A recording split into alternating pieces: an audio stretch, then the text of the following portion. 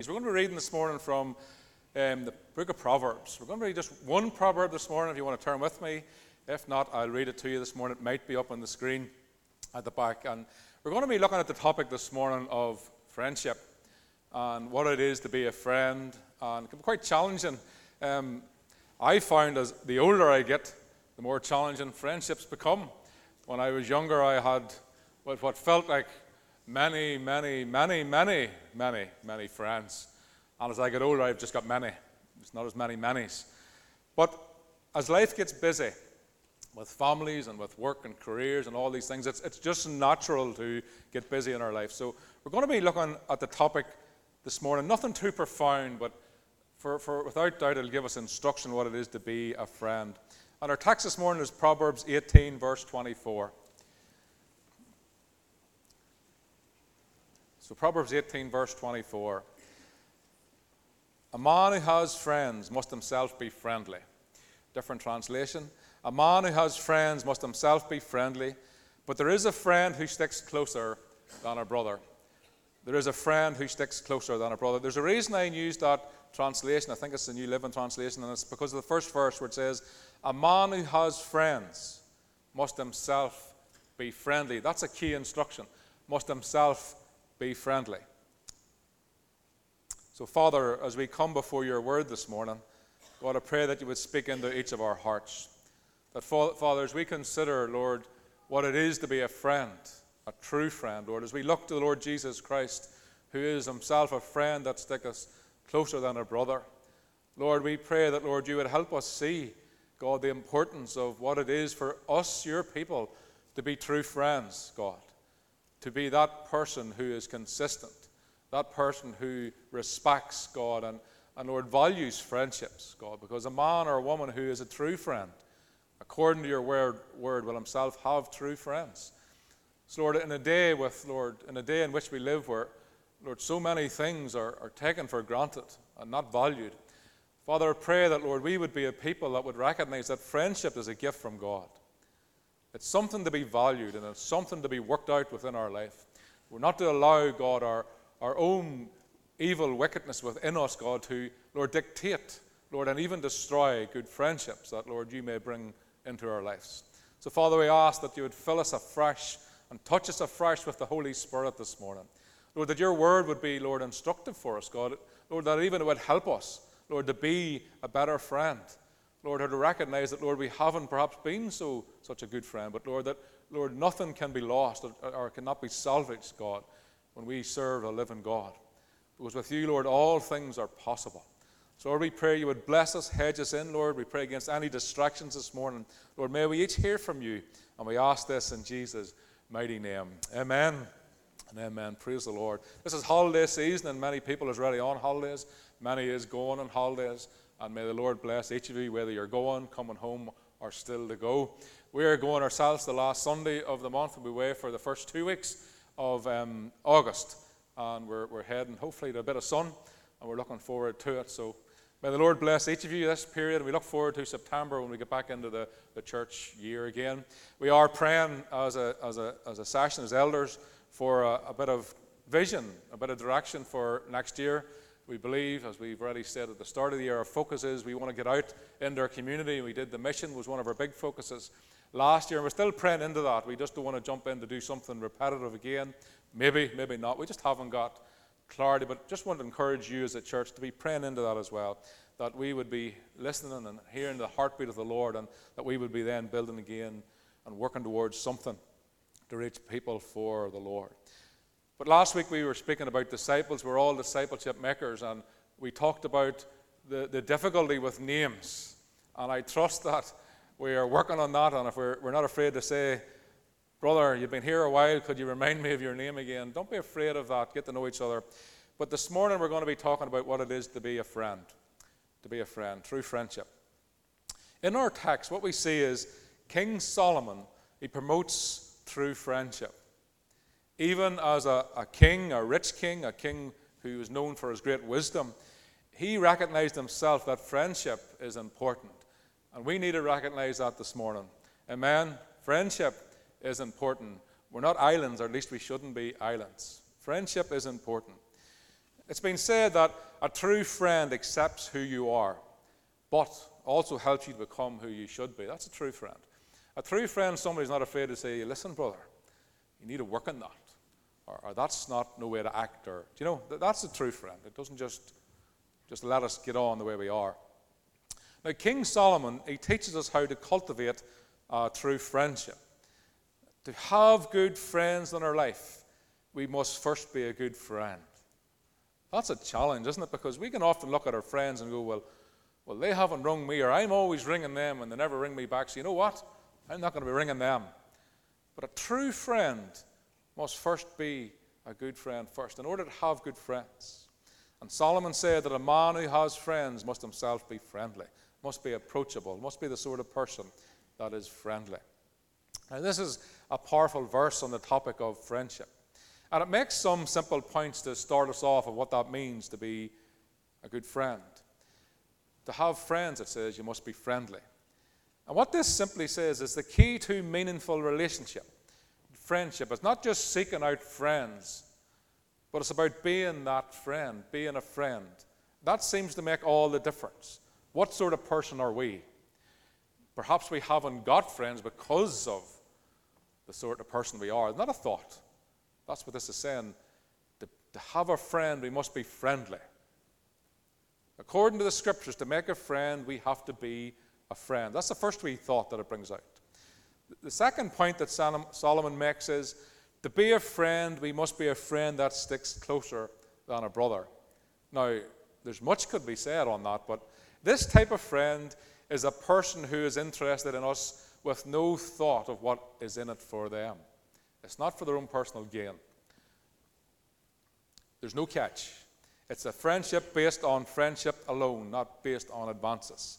I remember a story going about many years ago with a Presbyterian church where a big, well-known building contractor had all of a sudden come to faith, and that church was about to build a big multi-million-pound project, in which he got in and ended up getting the project.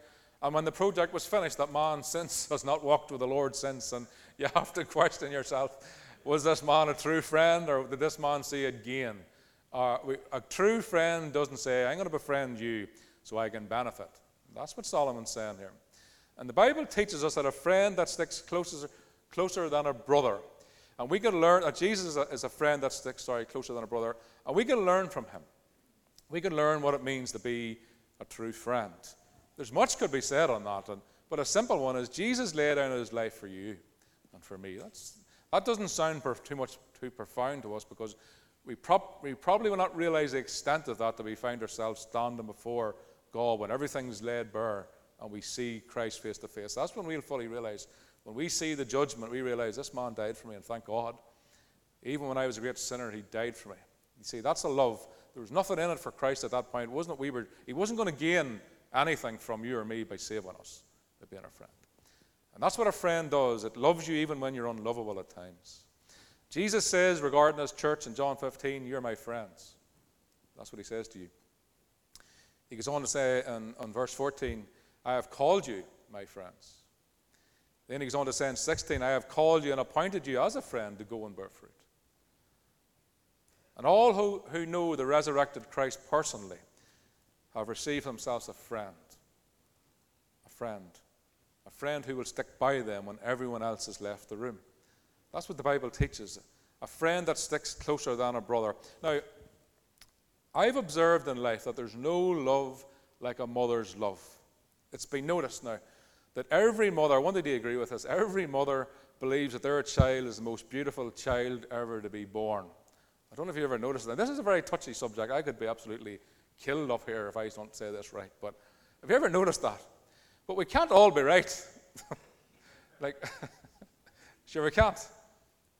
We can't all be right. We can't all have the most perfect, beautiful little child. So, I don't know if you recall the baby competitions that used to take place in the paper. Do you ever remember them? I think they've been banned. But when I was a lad, it was a big thing, and my mother didn't put me into it for some reason.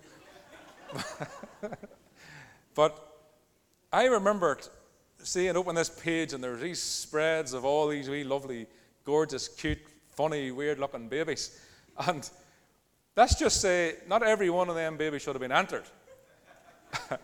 And I'm confident as they got older, they would have grown into their heads. Because when I was small, my head was too big for my body. Now my body's too big for my head. And most children have these problems, you see. But to these mothers, that child is so perfect. I'm going to put it in the paper. And our wee Johnny's certainly going to win, because our wee Johnny, and that's the mother's love, you see. That's the mother's love. I remember telling the story, I'm sure many of you heard me say it before, about wee Johnny's passing out parade. He had joined the military and went through his training, and the big passing out day had come when there was 500 men marching down the passing out parade, and all their families watching. And wee Johnny was out of step, you see. And Johnny's wee mother says, "Would you look at our Johnny? He's only one in step." You see, that is a mother's love. There's no love like a mother's love. A mother's love is unconditional, church. And that's the kind of love that Christ has for you. When you're out of step, he doesn't look at you and say, "Look at our bat boy there." He says, "Look at that person." Loves them.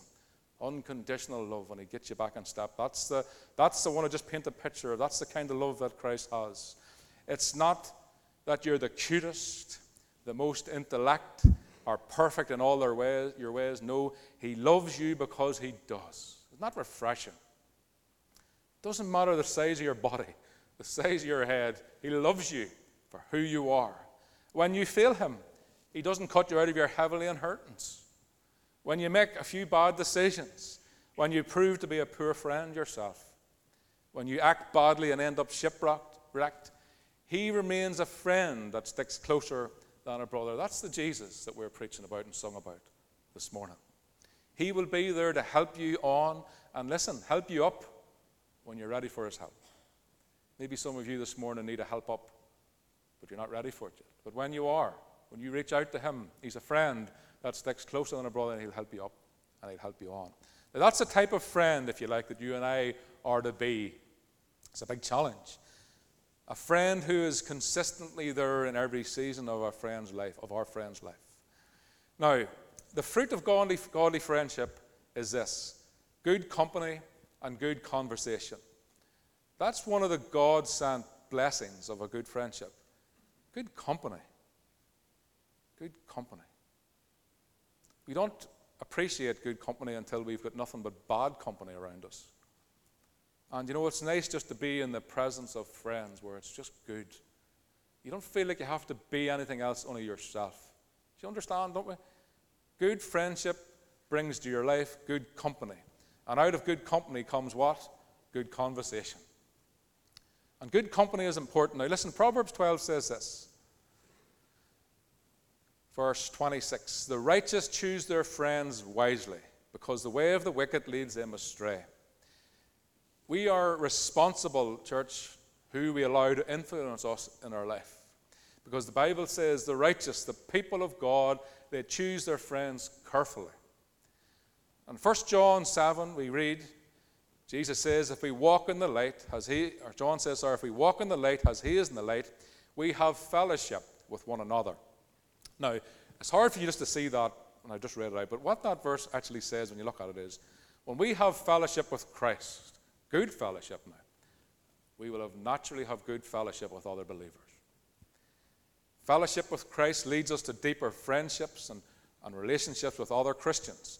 It leads us to deeper, meaningful conversations. It's why when somebody backslides, the Christian friends that they had for years, they all of a sudden can't be friendships with them. Because they're not walking with the Lord, and therefore them friendships have dissolved, you see. But when we have a good walk with the Lord, the Christian friendships in our life strengthen and quicken. Now, there's a very important ingredient in godly friendship.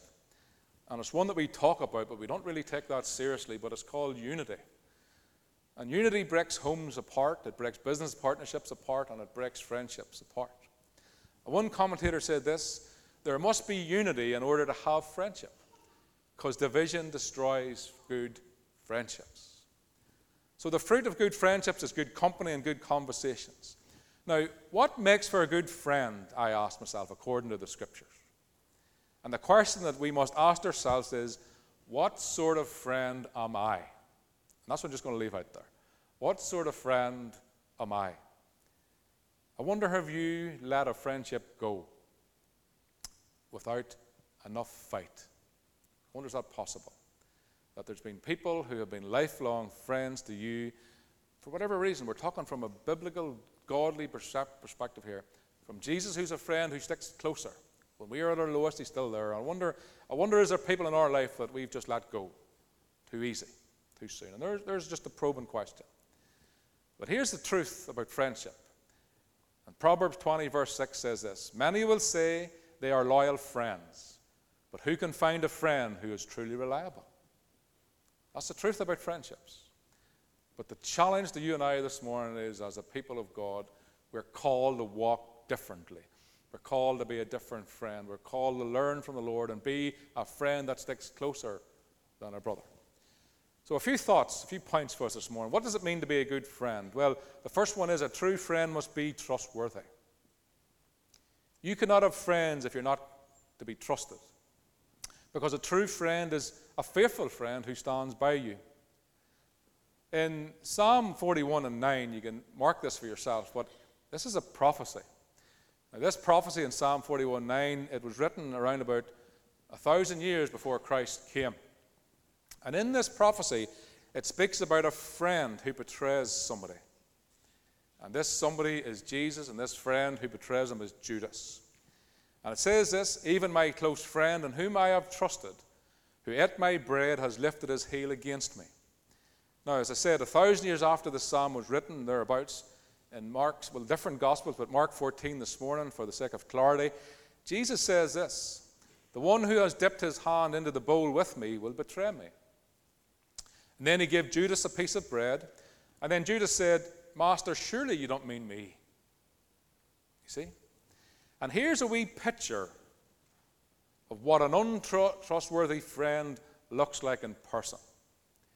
I want you to notice also that Judas had fooled the other 12 disciples, because they too thought of him as a true friend. Well, how do we know this? Because the Bible tells us that when Jesus said that one of the 12 would betray him, they each wondered if it would be them. Nobody thought for 1 minute, it's going to be Judas. He wasn't the sort of guy when Jesus said somebody's going to betray him, we all go, well, we know who that's going to be. No. He had fooled them all. They all thought, and that's it. Who is it going to be? Is it me? You see? Judas was unlikely. He betrayed himself as a true friend to Jesus and to the friends, the 12 apostles around him. He acted like a true friend. He spoke as a true friend. But you know something? His actions proved that he wasn't really that good of a friend. And maybe there's people in our life who are like that. We think they're good friends, but there's something not right. Or we want them to be true friends. And they talk as such, but their actions towards us just tell us something differently. Many of us have heard the term that he or she is a Judas. I'd like to think that we weren't ever referred to as such, but we all know that, especially growing up. Remember in school, didn't know the Bible, but we knew what it was to call somebody a Judas. And this world is full of this type of friend. They will eat your bread with a smile. They'll happily help you spend your money. They'll tell you what you want to hear, but deep down there will be this longing for your demise. Christian, be a good friend. If somebody you find yourself really not wanting to be a friend to, will break that friendship off, but don't let us not be the type of friend that is untrustworthy. So that's the first thought. We must be trustworthy to be a good friend. The second one is able to keep secrets. Now, this is a wee bit difficult, because we all like a good wee, don't we? Did you hear your such? Did you hear about this? We all like that now, except me, of course. But what is it about private information that some of us get a great urge to make it public? Isn't there something about it? Especially if they say, now, don't tell anybody. I want to share this with you. And you're going, please don't. You see, we have to be mature, strong, trustworthy people. To have good, strong, trustworthy friends, we must be able to keep secrets. And not the bad secrets. We're talking about the good secrets, the things that somebody can confide. And we need all to be careful with this one, because a burden shared with a friend is done so in great trust. Nothing more hurtful for a person who tells the secret of another. Let our conversation be edifying, because it can all too easily go the other way. Paul tells us to take every thought captive. I've often thought of that verse. What's that mean? For me, it means this: Neil, when you get a thought in your head, examine it. Put it on the scales and weigh it. And if it's wholesome and if it's good, let it out. If it's toxic, lock it up. That's my own wee philosophy when it comes to what Paul taught me, teaches us. And Proverbs 16:28 says this: Now a dishonest man or woman spreads strife, and a whisperer separates close friends. Now that's a strong statement. We can actually break down friendships, strong friendships, lifelong friendships. We can destroy. I have the power to destroy your friendships if I start whispering lies. A whisperer is a person who tells the personal secrets and sometimes lies about another person. Now, church, let us be careful of our whispers, because it can do great harm. Our whispers have the power to destroy close friendships. They have the power to cause great strife among our families, among our friends, among our churches. But a true friend is a friend who is measured in their conversation. Now, I think we've all been caught out.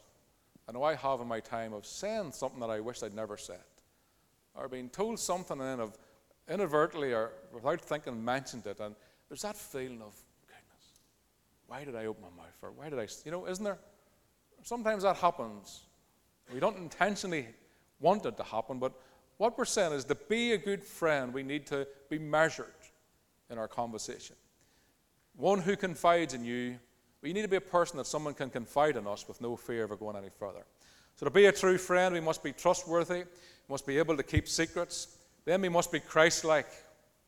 Proverbs 22:24 says this: Do not make friends with a hot-tempered person, and do not associate with a person who's easily angered. Now, anger in a person is a bad quality, and it makes with a bad friendship. And I think we all at times will have wee outbursts of anger, and we struggle with it at times. Let's not make ourselves out to be perfect in all our ways. But there is certain people that you just know. You can be talking to them, and in a millisecond, there's like this bomb about to go off. They're just so agitated, so easily burst into anger. One commentator says this: if you cannot control yourself, you will have no friends. Don't be friends with an angry person. That's what one commentator puts in the reference to that. Church, we all can experience anger, but the Scriptures discourage us in our life. Let us be a people who recognize if that's us, that we need to put away that and learn to control that. An angry person doesn't make for good company. Instead, we need to be Christ-like. Now, I thought about this. What is it about Christ that thousands and thousands of people come to see him? Christ had men run to him in their thousands to spend time in his presence. They didn't all agree with him, but they all wanted to go and see him. Even King Agrippa, when he met him, says, I've heard so much, I'm so excited to finally meet you, to be in your presence. A man or woman with Christ-like behavior will have friends all over the land. That's true. What it means to be Christ-like can be seen in Galatians 6. Brothers, if anyone among you is caught in any sin, let you who are spiritual and strong restore him in spirit of gentleness. And keep watching yourself, lest you too be tempted or corrupted. Then he says, bear one another's burdens to fulfill the law of Christ. See, a true friend is willing to bear the burdens of their friends. That can be hard at times. Some friends can be exhausting at times, but a true friend is willing to bear the burdens of others. So to be a good friend, we are to be Christ-like. I want to share the Message version of Proverbs 17:17, our text for today. It says this: friends love through all kinds of weather, and families stick together in all kinds of trouble. A true friend sticks around in every season of our life. Be a person, church, that carries an abundance of compassion. Anybody who carries compassion will have many, many, many friends. Be sympathetic. Be a peacemaker. Do not be unforgiving in your spirit.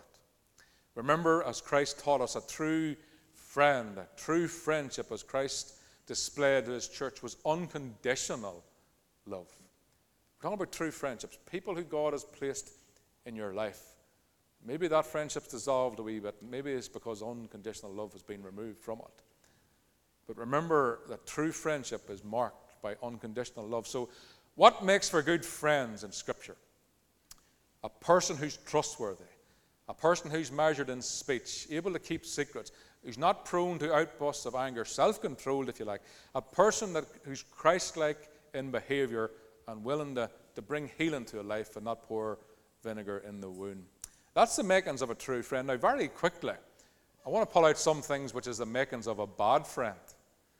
A bad friend, the makings of one is somebody who loves the old gossip.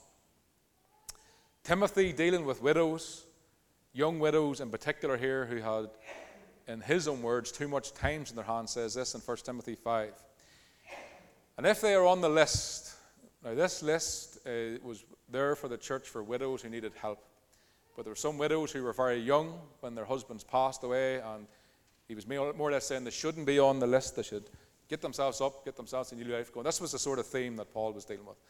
But he says, if they are not on the list, or if they are on the list, they will only learn to be lazy. They will spend their time gossiping from house to house, meddling in other people's business, and talking about things that they should not talk about. That's what Paul says there. So what I want to say here is, be careful of the busybodies in our life. A friend who carries news from house to house, talking about the things that they shouldn't be. And all of us can be in this picture here. Meddling in other people's business. We need to make sure that we're not that sort of person, because according to what the Scripture says, it's not the makings of a good friend. It's not the makings. I remember somebody saying one time when somebody had left the group they were in, that this person started talking about them, and this person who had left, and he walked away and he says, I wonder what they're talking about me now. And I guess that's the truth. If we're that sort of person, that we like talking behind people's backs, and we become to be known as such, and it doesn't make for a good friend for us, and it doesn't attract people to be our friends. And according to the Scriptures, it doesn't make for a good godly friendship. There are people that will gossip with their tongue because their tongue's untamed, and we need to tame this, and we're all prone to this. But the problem there is that befriending gossips is we become like them.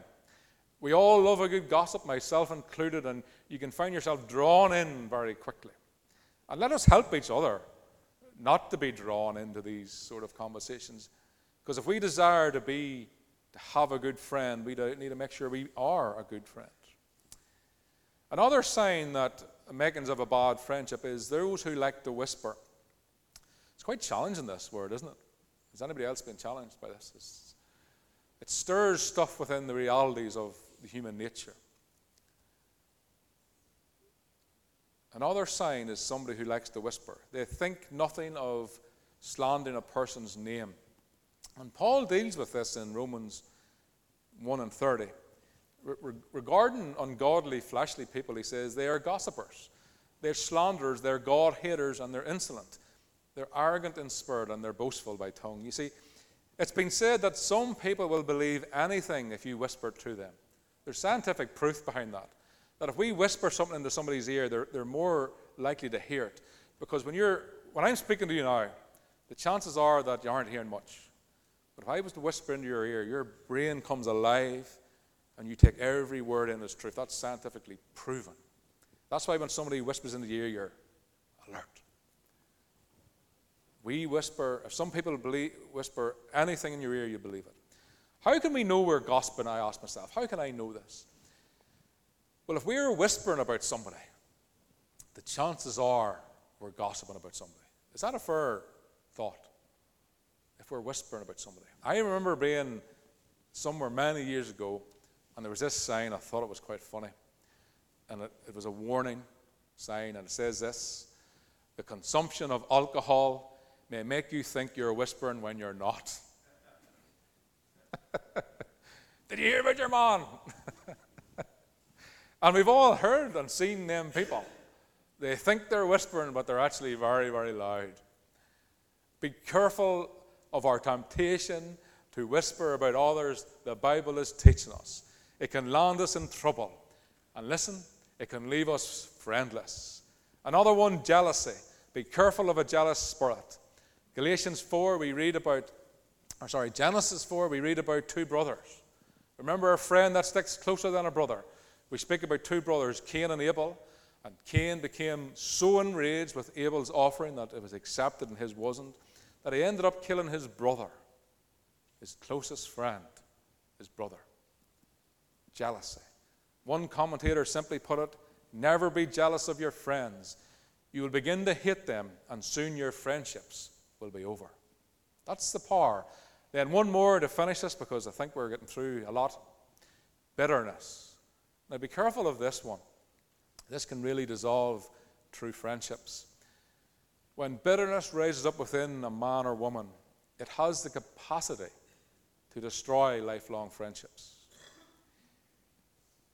The New Living Translation version of Ephesians 4 and 31 puts it this way. Get rid of all bitterness, rage, anger, harsh words, and slander, as well as all types of evil behaviors.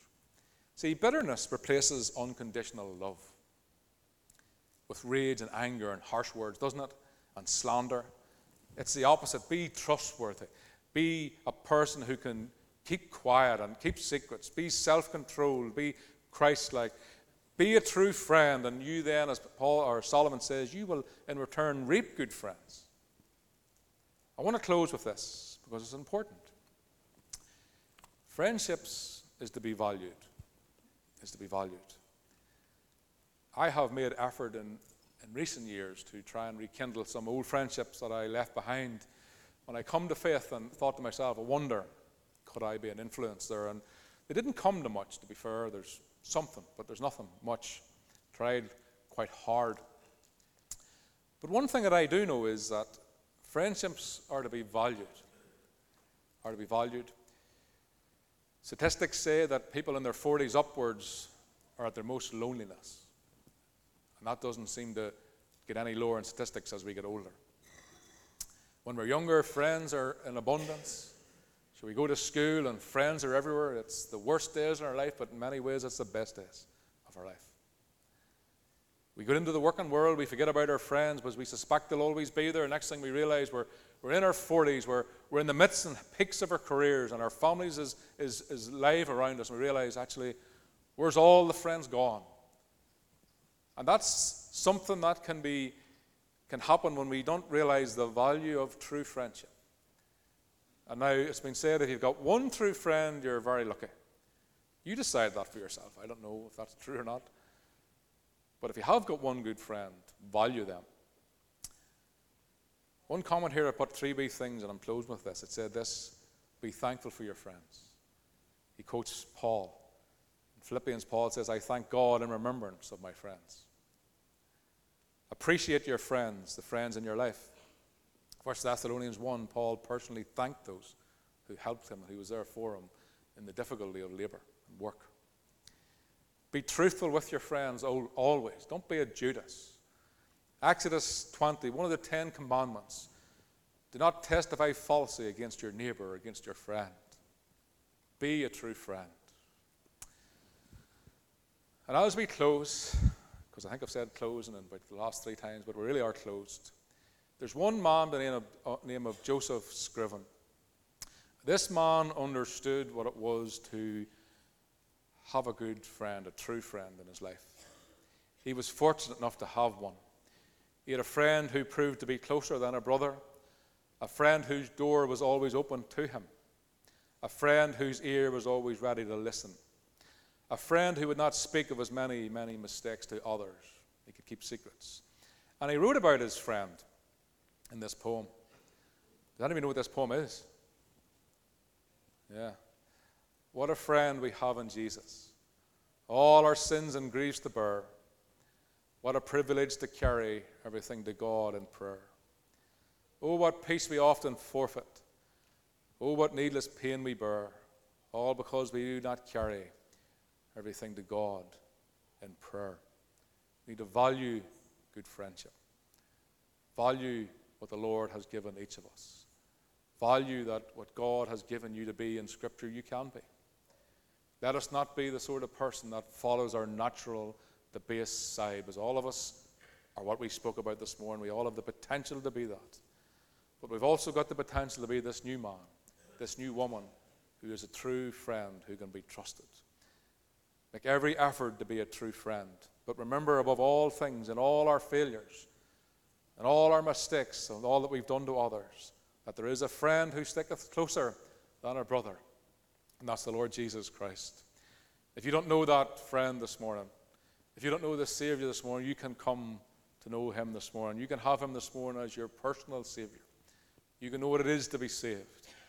You can know what it is, as Joseph Scriver wrote, what a friend I have in Jesus.